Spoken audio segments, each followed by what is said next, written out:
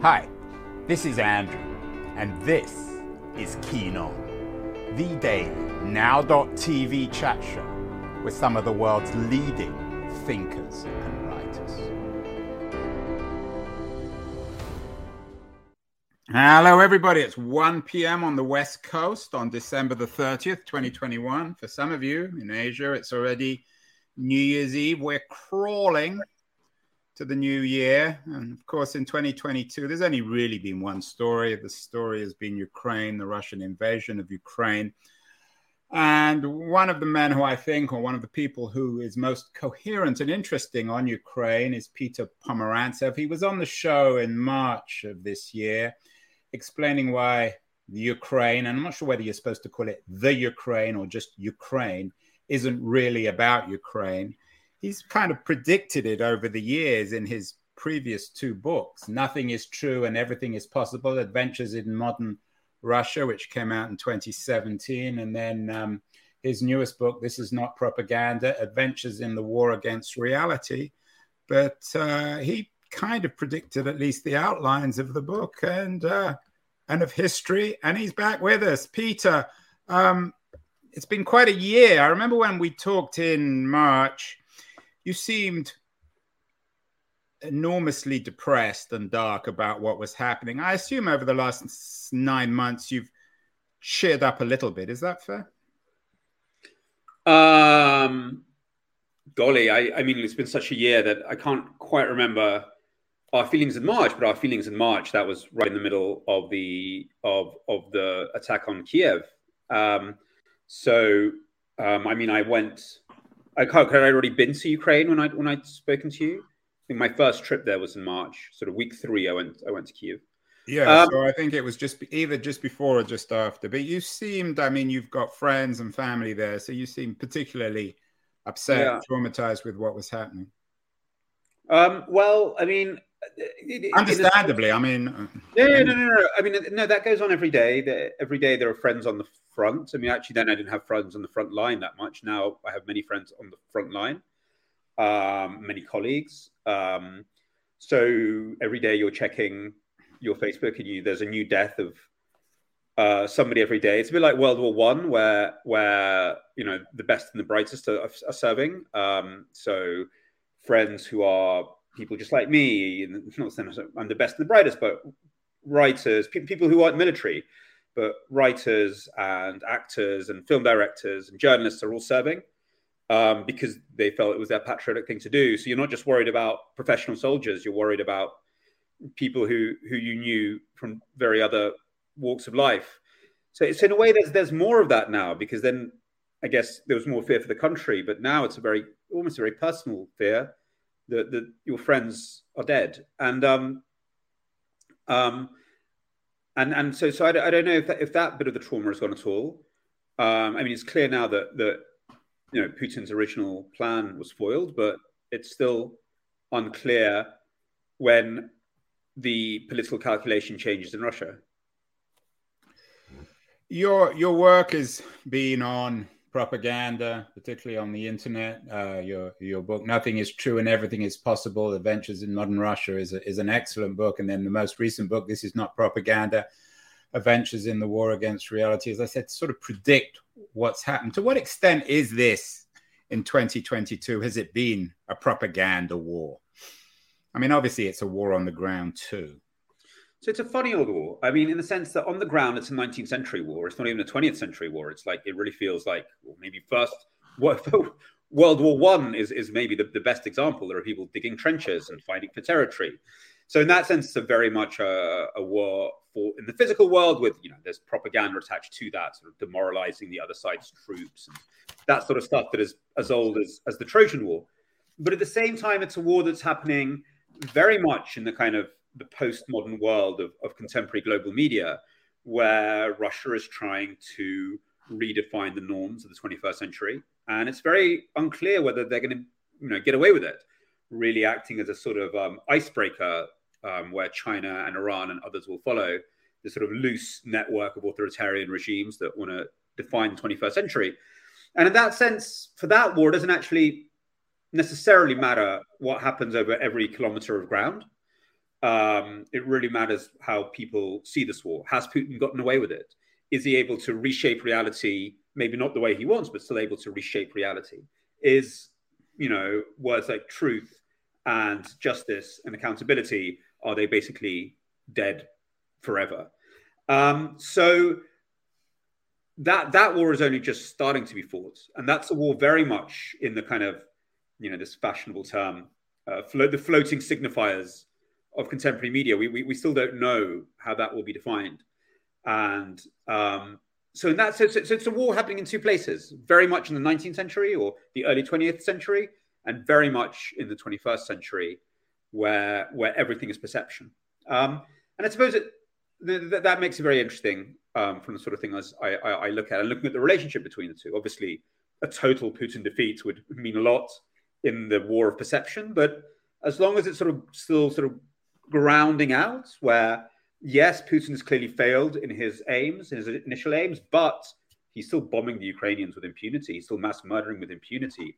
As we speak, bulldozers are cleaning up the ruins of Mariupol, which Putin bombed like he did Aleppo, with corpses inside the ruins. They don't even bother taking out the corpses and giving them a burial. Whole lives are being washed away, and Russia is importing whole new populations to remake them and saying, look, we have the right to recreate reality. You can get away with this in the 21st century. And the 21st century belongs to us, China, Iran, and your democratic world is, it's going away with some difficulty, but it's over. Your friend Anne Applebaum wrote a piece in March explaining why Putin would risk war. This was, I think, before the invasion. She argues that he wanted democracy to fail. Is this a war, a global war about democracy, about its viability, fought between Russia and Ukraine? I mean, it's also a colonial war, which in many ways does become a war about democracy, about about sovereignty, and the right to self-definition. So, in that sense, yes, but I think, even more than that. I mean, Putin talks about this very, very openly. He wants to remake the world order. He thinks that the rules that have been set are not ones that Russia should obey, that they're hypocritical, and that he wants to tear them apart. And that the world should belong to whoever is strongest and whoever can impose their will. So he's very open about this. I mean, so not just about Ukraine. Definitely, he wants democracy in Ukraine to fail. That's obvious. But also, he wants the rules-based international order, which is such a ridiculous phrase that it's hard to say without a smirk. He wants that to collapse. You've written extensively on what Putin wants. It's a great question, complicated question. You say, or you wrote in September in The Guardian, that Putin is still shaping our perception, so we need to fight him at his own game. What does that mean, fighting Putin at his own game? And how do we do that? I expect that was the headline, but which the journalist never writes. But look, we know how the Russians and the Chinese and the Iranians and ISIS and the far right, we know how much they invest in shaping perception, and we know the technologies and the toolkit they use. I mean, if you've ever been to Beijing, you'd have seen this huge, actually rather amazing building dominating the skyline. That's the CGTN building of the Chinese International Media, which is openly a propaganda arm. They invest billions. They think it's very important. They understand that in the 21st century, information and perception are more important than ever before. ISIS understood it, the right-wing extremists understood it, Trump understood it. The people who really don't get it very well or don't do very much about it are the classical liberal democracies. We have nothing like the democratic communications infrastructure to compete with what the Russians call information warfare or the Chinese call all sorts of things. Publicity, thought and tongue work, the three warfares, whatever, they have many terms.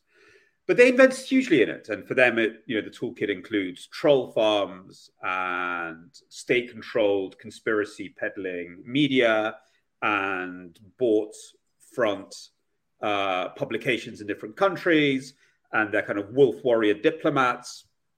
And we don't. I mean, we do a little bit of support for independent media, for Radio Free Europe and stuff like that, but that's only one little thing, and really, in many ways, the weakest arm of that sort of armory, because independent media will do what independent media do. So we don't have anything to rival that, and I think we need to think through the institutions that would do that, what their values would be. It can't be the values that the Chinese and the Russians have, and how would we measure impact, and so on and so forth. And we've done this in the past. In the Second World War, the British had the Political Warfare Executive, which essentially was involved in a propaganda war with Nazi Germany. In the Cold War, the Americans had the US Information Agency. So we've done this before. It's simply not true that democracies don't do it. And there's a way to do it that is true to our supposed values. But we don't do it. And there's many reasons we don't. But, I think if we want to compete in the 21st century, we have to start doing that. Who we, and you're talking about the West, who are we trying to convince? Is it, in this context, would it be a Russian domestic audience? Would it be people in India and Middle East? Or is it ourselves? Well, ourselves is the bit that is done a little bit. You have governments talking to their people through the usual channels. I mean, they don't do it very well, but they do that. So no, it's about doing it into the adversary's territory. That's the hardest thing, but also probably very important. And yes, the various swing countries, non-aligned countries that are on the fence, and so on and so forth. Yeah. You use this word non-aligned, it's a rather old-fashioned term. My understanding is there's a great deal of ambivalence about this war in quote-unquote the non-aligned world. Is that true? And if so, why? There is a huge amount. Exactly. It's a silly term. I was using it very ironically. It's a Cold War term. I don't know another term. Nowadays, there's an even worse term called the Global South, as if it's one thing, which is equally ridiculous, but it's the one that's being used now. And again, as with all such absurd generalizations, it's an absurd generalization. So even within Latin America, which has always had sympathy for Russia for many understandable Americanophobic reasons, there's huge variation between a Brazil and a Chile and a Colombia and a Venezuela. So you really have to go market by market and country by country. But I think it's an interesting moment, actually. I was looking at some polling from India. I thought it would be much worse. I mean, the classical idea is India is Russia's ally. India wants to really not get pulled into any Western adventures in Europe. India plows its own furrow. India hates America, etc., etc. I was actually quite surprised. There's actually very evenly split in India between support for Russia and support for Ukraine. So even someone like India might be a case to be made. But look, traditionally, these countries don't see why they should care about a bunch of white people killing each other. It's not their problem. And traditionally, framing this, which Russia always does, as an act of American imperialism, is a message that echoes quite well in some of these countries. Again, that's the cliche. Start digging in. It's all a lot more complicated. There's many historical reasons why people aren't worried by Moscow. They don't see Moscow as a natural enemy, even if they don't necessarily see it as a friend. Neither do they see it as an instinctive enemy. Most people have argued, most military analysts, that the Russians haven't performed very well on the battlefield. You're not really a military expert. How well have they performed on the propaganda battlefield? Have they shown their best stuff in this war of propaganda? Well, in Europe and the US, it's been a disaster. It's been an unmitigated disaster. The propaganda troops were clearly not particularly prepared when the war started. I mean, they've since then sort of, got themselves in gear. So if you're talking about their usual toolkit of like TV channels and social media, there's clearly been a huge failure. To our audiences, they still do very well in Latin America. They still do very well in the Middle East. They still do very well in other places. So there's always this problem of seeing the whole world as Europe and America. And Putin's shtick has been, I don't care about the West anymore. They're our enemies. Our new friends are Brazil and South Africa and et cetera, et cetera, et cetera. So in a way, he's almost sort of said, I don't care about that market, which sounds like, somebody making up for losing. However, there is that's the kind of propaganda of TV and media and social media, where clearly they've taken a hell of a beating in a lot of Europe and America. Again, they're doing very well in Bulgaria and Hungary, but generally. But there's the larger propaganda, the propaganda of the deed. And again, their big claim is that we're going to get away with this. Yeah, we can do this. And we can murder with impunity. And because we have oil and because we have nuclear weapons, we can do this. So we're kind of, propaganda can't purely be limited to sort of a campaign on Twitter or something. It's much bigger than that. It's about imposing grand narratives and your grand narrative on the world. And Russia's grand narrative is that we are so big and scary, we will get away with this. And you have to bend your knee. And I think that narrative is still going very strong. There's still a huge push, even within Europe and America, to kind of recognize a supposed inevitability, a mythical inevitability. But at the end of the day, Russia is so big and strong, we're going to have to make the Ukrainians cave. That is still very, very prevalent in society and among political elites throughout what we think of as the West. So that larger narrative, which is based on a series of myths, so in that sense, a propaganda narrative, that too is still going pretty strong, I'd say. You present the war militarily as a 19th century one, fought trenches, maybe more like the First World War. But I did a show earlier this week with the AI expert, Toby Walsh, who argues that this is the first real drone war, the first robotic war. And for the most part, it's being used successfully by the Ukrainians, which is why we're not particularly panicked about it. Is there a sort of weird disassociation between the Russian 19th century war and a Ukrainian 21st century war, fought with drones and then fought, of course, with a dynamic, media-savvy politician like Zelensky? Are they fighting the same war? No, it's a very interesting question. I'd leave that to the military experts. But, I was in Kiev. When was I in Kiev last November? Was it November? Yeah, November. And look, we were up every night from Iranian Shahed drones cruising around Kiev's skies. So I don't know about. They've got plenty of drones. I just don't. I mean, we can sleep. So. What about the distinction then between Zelensky and Putin? One clearly quite media savvy, one still stuck in many ways in the 19th century in his sense of invincibility. And Napoleon versus a Twitter guy. Well, I think actually the contrast between Zelensky and Putin is a very good example of how democracy can do communications and dictatorship. So Putin is trying to do information warfare in his various ways. Again, unsuccessfully in Europe and the West, perfectly successfully in Latin America and the Middle East and other places. So I wouldn't rush to kind of applauding his propaganda downfall quite so quickly. Also very successfully at home, which is at the end of the day the most important thing. But Zelensky is showing that you can do global communications in a democratic way as well, as in not manipulating people, but sort of convincing them through arguments and through emotional warmth and the truth. So it shows you can. I think Zelensky is an example to us that you can do, what is sometimes known as public diplomacy or cultural diplomacy as well. All these different types of democratic communication, you can use them for good. I mean, they are persuasion. It's not media. It is persuasion, but you can do that in a way that's reasonably transparent and honest.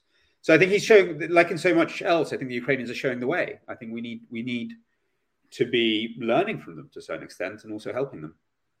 You're writing a book on the Second World War. We've done lots of shows this year on it, on this classic war perceived as good against evil. There's an interesting piece in the Times, New York Times this morning, about Zelensky signing a controversial law, and I'm quoting the title, created by a New York Times editor, to regulate the news media.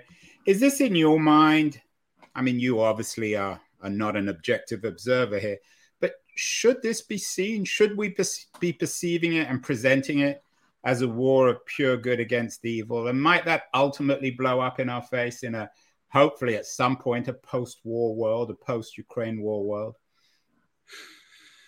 I think it is a very black and white situation, but I grew up in a generation where it was unfashionable to think of the world in terms of good and evil, where that was seen as intellectually poor, and that the whole idea was to kind of like contextualize, relativize, subjectivize on a philosophical level and on a political level. I remember my editor at The Guardian telling me, I don't believe in good and evil. No, I don't know about good and evil. I'm not Christian. I'm Jewish, so we have more complex ideas about good than the Christian one. But I do think that when we try to contextualize and deconstruct our ideas of good and evil, I think in retrospect, what we were actually doing was running away from the phenomenon of evil. And what I would like us to return to philosophically, but also politically, is the question of evil and what do you do about evil. So we'll leave good as good. Maybe we can relativize, actually. Like then, I'm Jewish. We don't really do good in that pure sense. We don't have Christ. We have these very complex patriarchs who are clearly not good in the Christian sense, but they're striving for something. But evil, I think, is the one we've been avoiding. How do we deal with evil? What is evil? I think in our attempts to be sophisticated, we were actually running away from the challenge of evil. The philosophical challenge, what is it? We know it's an absence of things, but what is it? And how do we confront it? And most importantly, how do we defeat it? I think my generation was posing as clever, but actually it was just running away from really difficult questions. How do we fight evil? How do we fight this clear evil that is emanating from the Kremlin? How do we describe it? How do we find its weak spots? How do we defeat it? The good is always complicated. I certainly don't believe in pure good. Things are very, very complicated always. But evil, no, I definitely believe in evil. Is there anything new here, though? I mean, there was a huge debate about good and evil after the Second World War, probably centered on Hannah Arendt, her work on Eichmann, hugely complicated. Did we learn anything from that? And is this war in Ukraine in any way different from the Second World War? I think getting to the political psychology and maybe the social psychology that underlines Putinism and Nazism, there's a lot of similarities. I've been rereading Arendt, fine. I mean, like, yes, Arendt is great, but also been reading the kind of the psychoanalysts to try to understand the Nazi mind. So there was some British guys who analyzed Nazi soldiers. There was Erich Fromm, obviously, talking about the sadomasochistic traditions in German political psychology. A lot of that resonates a lot with Russia. The lack of subjectivity, the giving away of responsibility, all those things echo. But we also need, philosophy is great, but also always tragic because life isn't philosophy. So we need novels to explore this. We need books to explore this. Probably, I don't know. I'm not sure if Heinrich and Thomas Mann didn't do more work than Hannah Arendt. What I'm struggling with, Peter, is you wrote in The Atlantic, for example, we can only be enemies, and you're defining Putin as pure evil. But we know that you're not. I mean, at best, in this war, at best, Putin will claim victory and end it. You're not going to get rid of him, and you're not going to get rid of his type of regime. So it's not like the Second World War. You can't start again. How do you end a war if you believe that the enemy, and you may be right, is pure evil? How do you make peace with pure evil?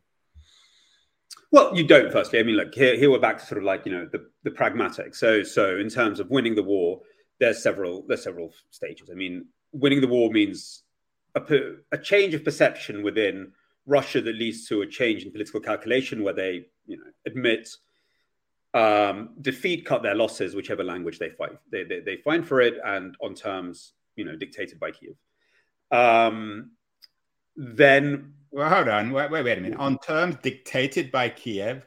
No. You slipped that one in. I mean, what does that mean? Whatever Kiev dictates. I mean, that's up to them. But yes, you need the regime to go, we're cutting our losses. This has gone as far as we can go, and we're now cutting our losses. So like Afghanistan. Yeah. Would it be equivalent to their retreat from Afghanistan? No, it might not be, probably less of a mess. Or the American retreat? Yeah, so basically saying this war was a mistake, we have to end it. Yeah. Words to that effect. They might not say those words, but words to that effect. Yeah. A change in political calculation. At the moment, they're saying we will fight this war until Ukraine folds and the West collapses. Yeah, or the West becomes disunited. At one point, there's going to have to be a political decision which goes, oh, Ukraine is not breaking and the West is not collapsing. Therefore, we need to change our policy. That moment. They can be expressed in a million ways. We all know what it means, though. We are retreating our troops. We are not at war with Ukraine anymore. That one. The special operation is over. That has to be articulated in some way. And at that moment, what we have to ensure is that Ukraine is as safe as Poland or Estonia, so that they can't do it again. Whatever happens inside of Russia doesn't really matter to Poland or Estonia anymore, because they are within a security architecture that makes that possible. Whether that means de jure joining NATO, de facto joining NATO, some other security guarantees, I don't know.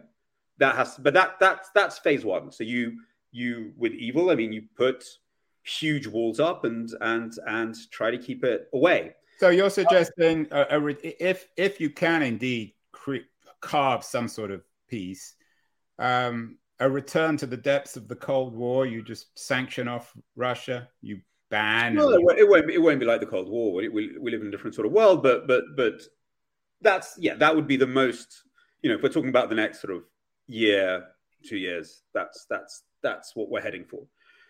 That's what everybody in DC thinks. I mean, that's just what it's going to be. They're going to fight until they can't fight anymore. Then they'll have to say, oh, okay, that was a mistake. And then the question is, how do we make sure they can't do it again? That's the real question. It's not about them, it's about us. How do we make sure they can't do it again? And that's up for debate. But that debate might be quite dynamic. On the other hand, in the longer term, the larger question about whether the Putin regime is sustainable,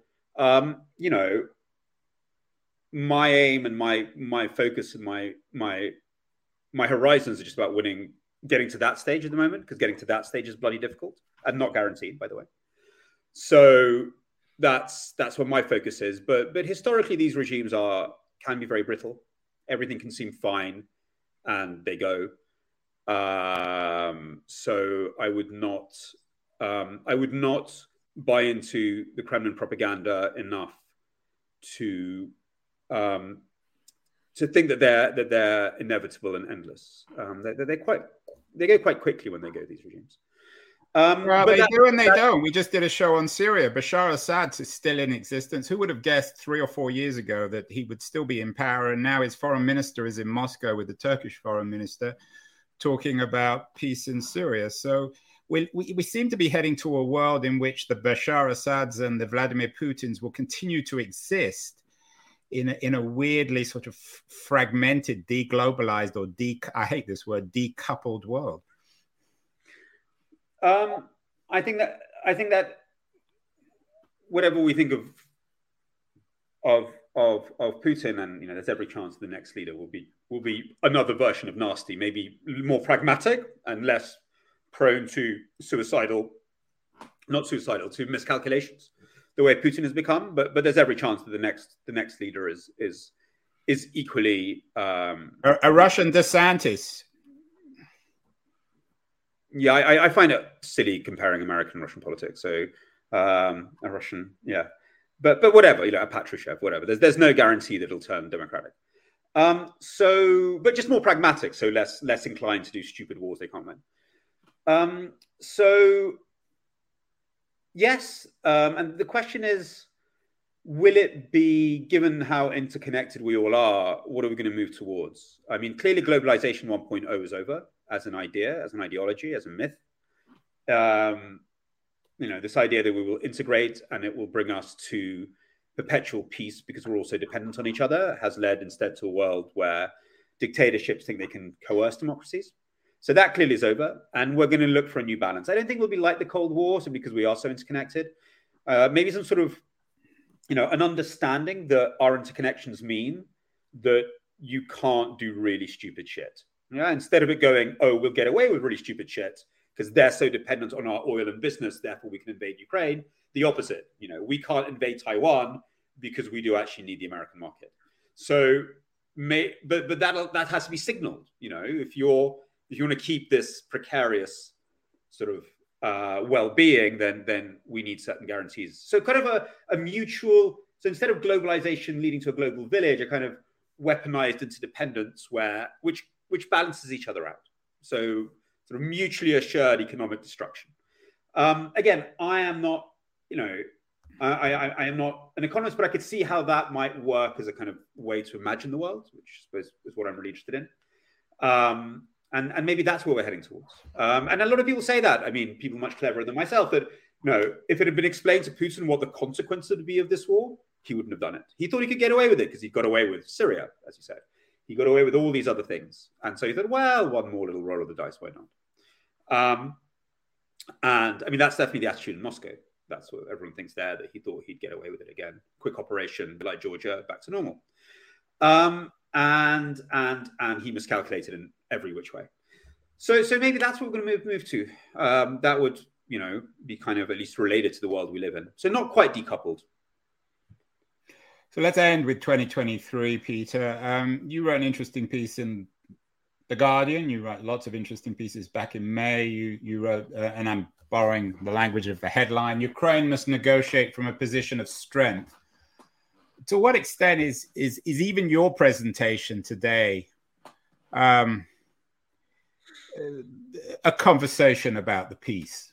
And to what extent, in your view, is 2023 going to be a year in which Ukrainian and Russian propagandists, and I use that word generally, are negotiating about the peace?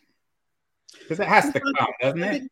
I think there's a delusion that a lot of people around me in DC seem to indulge in, which is that negotiations are the product of beautiful ideas dreamt up by think tankers with excellent hair care. That if only one can design this very clever peace agreement, that's what would satisfy everybody's desires. And you could balance it out like a gorgeous piece of kind of like international relations origami.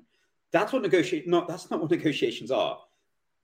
What happens is that the various parties beat the crap out of each other. At one point, realize they can't go further, and that's where the peace is.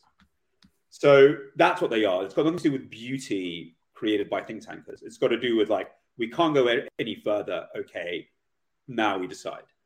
The main thing is that when that happens, Ukraine is winning and Ukraine is going forward. And, the so-called experts have written Ukraine off at the start of this war. A few months ago, they were saying Ukraine can't go further.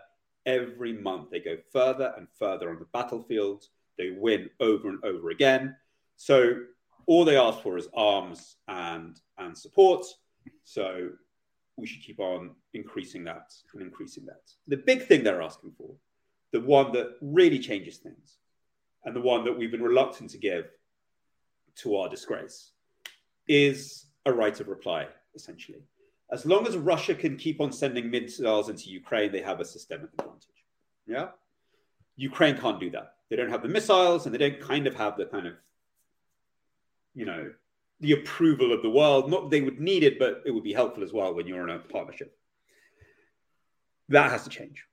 Russia will stop when they realize Belgorod and Saratov can be hit, when there's parity, So I expect the critical moment will be when there's parity.